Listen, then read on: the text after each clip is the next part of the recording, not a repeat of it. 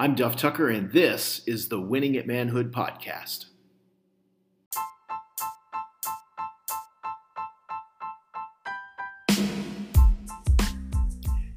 Winning at Manhood was created to challenge men to embrace the truth about their identity, that we are created on purpose and for a purpose. It's a place where guys can mature into the men we're created to be. We want guys to stop living life using a comfort zone defense and start living man to man. This means getting real and intentional about what's going on in our lives and with each other.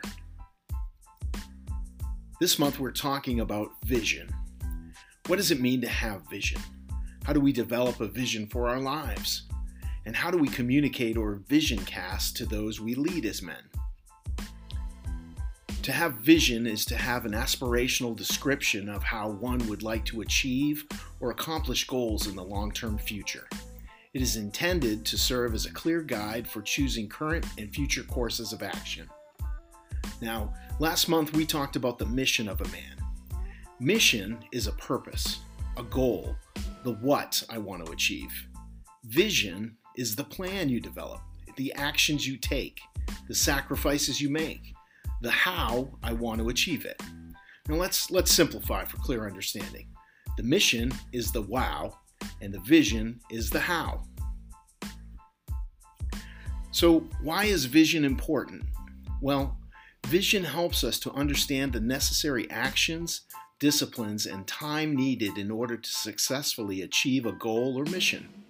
It also helps to identify potential difficulties, risks, and pitfalls that will come so that we can be prepared to react and confront with a healthy recourse.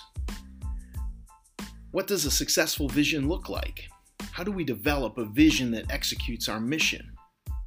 Well, for me, 5 to 7 principles need to be identified in my vision before I'm ready to put it into action. Number 1, is my vision clear? Is it easy to perceive, understand, or interpret? Number 2, is it intentional? Is it purposeful and thoughtful in word and action? Is it causing interactive engagement with my life? Number 3, what discipline is required? Is it structured, responsible, and respectful in action? Do I understand the level of discipline required to achieve this mission? Do I understand the attitude I will need to carry? Number 4, is it realistic? Does it show that I'm having a good grip on the reality of a situation and understanding what can and cannot be done? Number 5, is my vision attainable? Is it within reach, and can it be successfully achieved within the allocated timeline? Number 6, is it inclusive?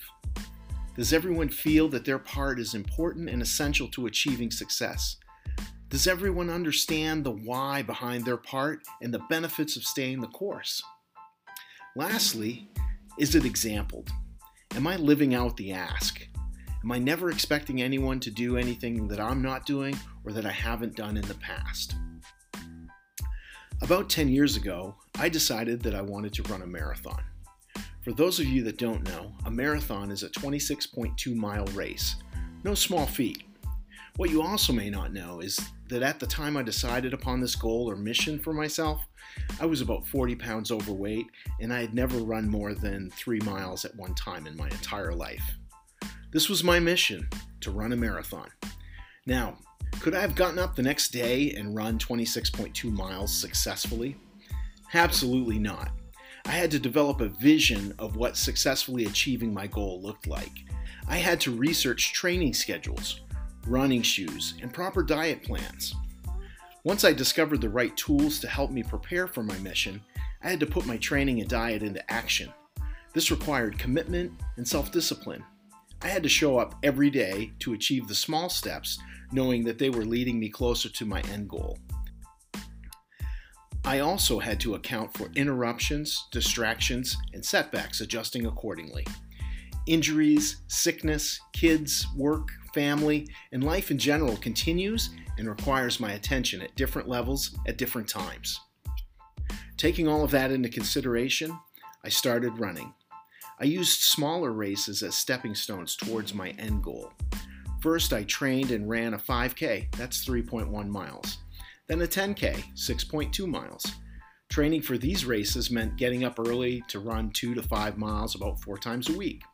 I stayed in that range for the first year. In my second year of running, I trained for a half marathon.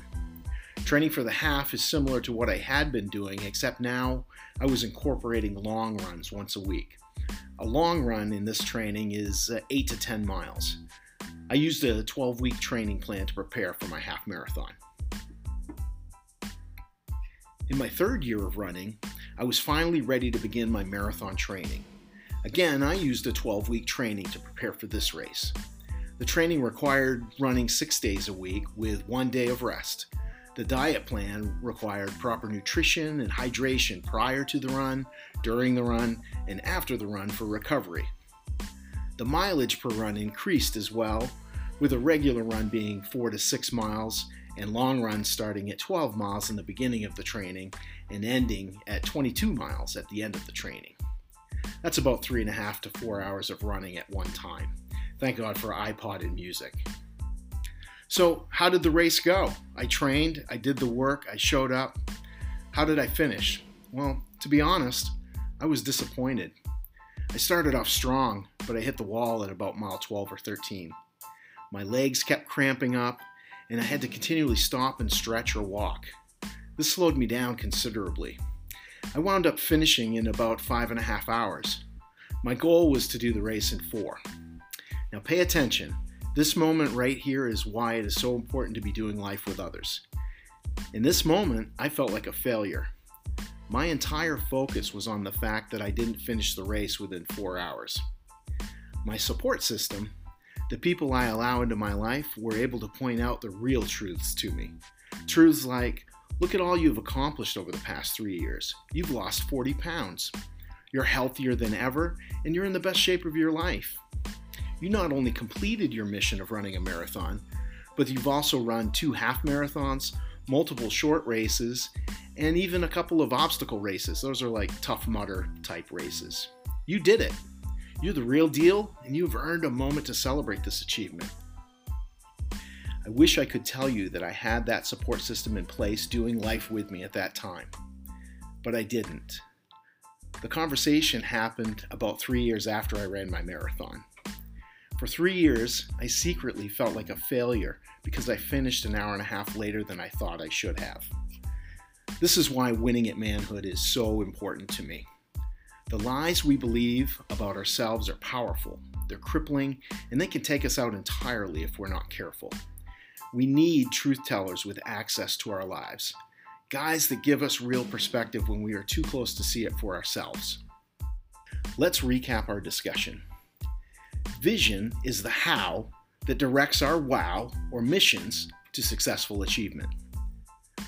A powerful vision for your missions are best established with clear principles. We need support, encouragement, and truth-telling in order to succeed. This means inviting some guys on your adventures. Lastly, having the guts to step out and put this into action is winning at manhood. Thanks so much for listening in. You can follow Winning at Manhood on Facebook, Instagram, and Twitter. You can also read this and other blogs at winningatmanhood.blog. Have a great day and be sure to join us for next month's episode of the Winning at Manhood podcast.